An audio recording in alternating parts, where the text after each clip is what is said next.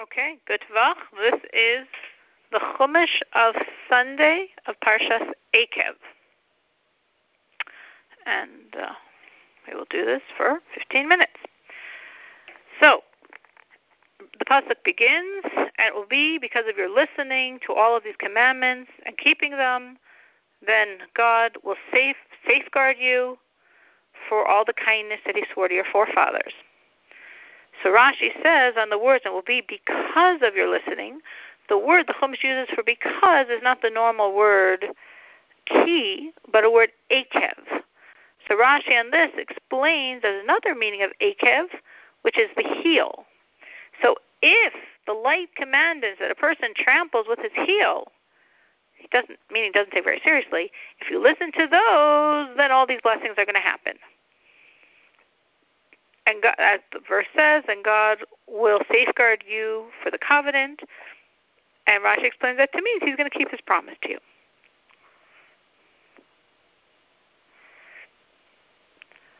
The next pasuk, verse, these are all the blessings. Again, if you are listening even to all these light commandments that people don't take too seriously, God's going to give you all these blessings. So now we're listening to the blessings.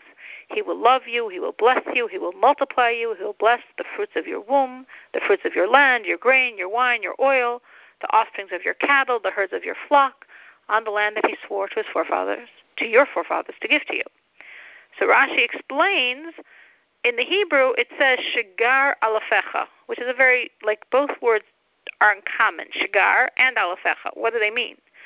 So Rashi explains shigar comes from the word to send forth, because the female sends forth the child. So based on shigar, we understand shigar alafecha to mean the offsprings of your cattle. And then we have another unusual term, the ashtaros tzonecha. So we know tzonecha means your flock. But what's ashtros mean? So Rashi gives here three explanations. First, he explains it according to one person, Menachem, that it means the strong ones, the best of the flock. Then he explains it according to Onkelos, which means the herds of your flock. But in either case, you could say, so why does the Chumash use such an unusual word? So then he adds what our rabbis say, that astros is from the root to make rich, because this type of cattle enriches the owners. The next verse, you'll be the most blessed of all the people. There will be no infertile males or infertile females among you or among your animals. And Rashi explains the word akar. What does this mean? It means someone that can't father a child. Continuing the blessings, God will remove from you every illness, all of the sicknesses of Egypt that you knew he won't put on you. He'll put them on your enemies. You will devour all the people that God delivers to you. Your eyes should not have pity on them. You should not worship their gods, for it's a snare to you. Now, continuing the next verse, up to 17, perhaps you will say in your heart, these nations are more numerous than I. How I will be able to drive them out? And verse 18 says, God's response, do not fear them. You should remember what God did to Pharaoh and all of Egypt. So on these words of the verses 17 and 18, Rashi says that here, again, in the Hebrew, it says, ki somar bilvavcha. Ki has four meanings. Normally we think of it as because. But Rashi says here it means perhaps, because doesn't make any sense in the context. Perhaps you will say in your heart, because they're so numerous, I won't be able to drive them out. And the response is, don't fear them.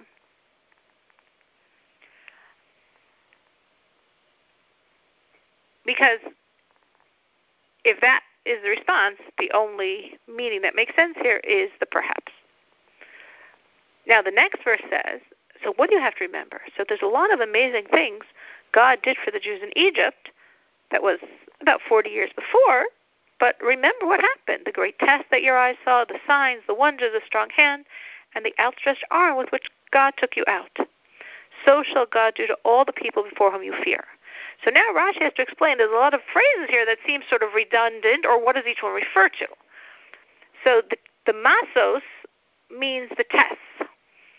In other words, any time that God was, so to speak, challenged, like Moshe challenged Paro, take a time when the plague of frogs will be removed.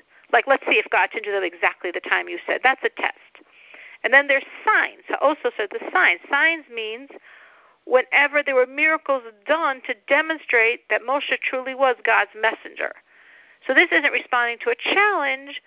This is like, for example, the signs he did. He took the staff and made it a snake, or he poured the water on the ground and it became blood. This is to prove that Moshe is representing God here. The wonders are the plagues, because the plagues were wondrous. The strong arm is the pestilence, the dever, what struck the animals, that the animals died, because there's a verse that connects the hand of God to the afflicting the animals.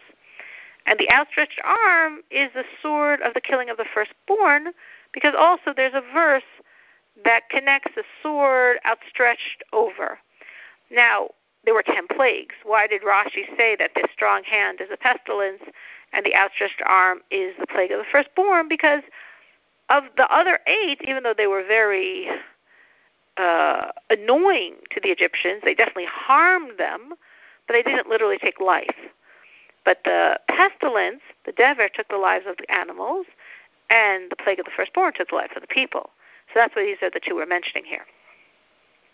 The next verse, not only, this is all the past, talking about when they come into Israel, the tzira God will send among them until they all perish before you. So the tzira, Rashi explains, is a type of flying insect that would shoot like a type of poison at them to blind them, make them impotent, wherever they're hiding. So this will be your protection, just as God protected you in Egypt. He's going to protect you when you go to Israel. And the verse continues, 21, don't break down before them because God is in your midst. A great, awesome God. And the next verse, 22, God will thrust these nations from you little by little. You won't annihilate them quickly so the animals don't increase before you. Meaning what the verse is saying is, if the land of Israel suddenly becomes depopulated of all of the nations, it's going to be this like wild land, and the animals will take over. So bit by bit, you'll chase out the people, so the numbers will always stay proportionate, so the animals won't take over. So in this, Rashi questions, but why does God have to do this? We know that if we listen to God, we don't have to fear the animals, but God knew they were going to sin. So since they were going to sin, the animals would be a problem. So therefore, we're not going to depopulate the land, so we don't have to deal with that issue. The next verse, 23, God will deliver them before you, meaning all the nations. You'll confound them with a great confusion until their destruction. So on this word confound them, it's the vowels are unusual. It's v'hamum, which is like ha-mum, kamatz, kamatz. And a regular verb isn't like that. A regular verb is kamatz patach, like pa'al, hamam. So why is it here hamam? So Rashi explains because the root word is actually not hamam, even though we think of a root word as 3 letters, and that's 3 letters. But that's not the root word. The root word is just the first 2 letters, hey mem. The final mem is grammatical, like the hum osam. He will confound them, and that's why it becomes this double kamatz kamatz, hamam. The next, now we have a bunch of verses without Rashi, just finishing off this chapter. He'll deliver their kings into your hand. He shall cause their name to perish from under the heavens. No man will stand up against you until you have destroyed them. The carved images of their gods you shall burn in fire. Don't covet and take for yourself the silver and gold that's on them. You shouldn't be ensnared by it. It's an abomination for God. Don't bring such an abomination to your home, because then you're going to become abominable just like it. You should loathe it. You should abominate it, because it is banned. It is idolatry. So now we're starting, this is still all part of Sunday's portion, chapter 8. So now we're up to verse 1 of chapter 8. All the commandments that I command you today you should observe to perform, so you should live and increase and come and take possession of the land that God swore to your forefathers. So Rashi says, what does it mean, all the commandments? So Rashi says there's 2 ways of understanding this. The simple meaning means the Torah. According to other commentators on Rashi, the simple meaning means all the mitzvahs, all the commandments. So either according to some commentators it means the Torah, or according to others it means all the mitzvahs, all the commandments. But then Rashi gives a midrash. And Rashi says all the commandments means if you begin to fulfill a commandment, complete it. Because we see that if you begin it but don't complete it, it's not completely attributed to you. And then Rashi brings here a pretty long example that it says that the Jewish people brought Joseph up from Egypt and buried him in Shechem. So we know that's not what happened. I mean, it's a whole long midrash how Moshe personally was the only one involved in taking the bones of Yosef out of Mitzrayim, out of Egypt. But he never obviously brought them to Israel because he himself never went to Israel. So since the Jewish people were the ones that finished off this commandment, finished off this good deed by literally burying those bones in Shechem, so even though Moshe began the job and did, like, in a sense, the most harder part of it, it's not accredited to him because he didn't finish it. So therefore, Rashi is saying that all the commandments means do a commandment from beginning to end. Because if you don't do it till the end, it's in a sense not credited to you for doing it. The next verse. Remember the entire road on which God led you the 40 years in the wilderness, to afflict you, to test you, to know what's in your heart, whether you observe his commandments or not. So what does this mean? What was happening here? So Rashi explains, it's saying that you shouldn't test him and question his ways. Meaning sometimes things happen like, different things happen. We could wonder what God's doing. So this means specifically not to wonder, not to question the justice of God's ways. Next verse. He afflicted you and let you hunger, then he fed you the man that you didn't know and your fathers didn't know. So you should know, this is a very famous verse, that not by bread alone does man live, but everything that emanates from the mouth of God does man live. So this is, Rashi doesn't comment on this, but it's a very famous verse to know that the whole reason the Jews were fed the man for 40 years, the man was a godly food. It was a godly experience. There were numerous miracles connected to the man. And it was really feeding them faith in God, because every night they went to bed and they didn't have any food left. That was part of the commandments of the month. You weren't allowed to save any for the next day. No putting aside for a rainy day here. And every day they had to trust God that there would be again food tomorrow, as there was for 40 years.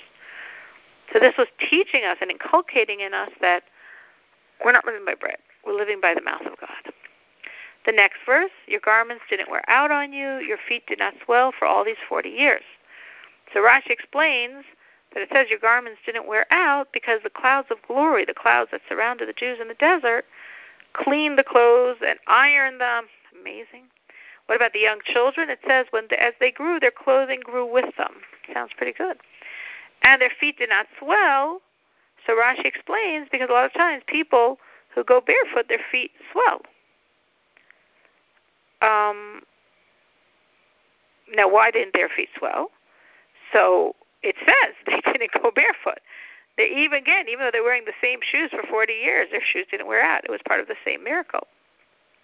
Now, batseka is swell. So Rashi said batsek literally comes from the word dough.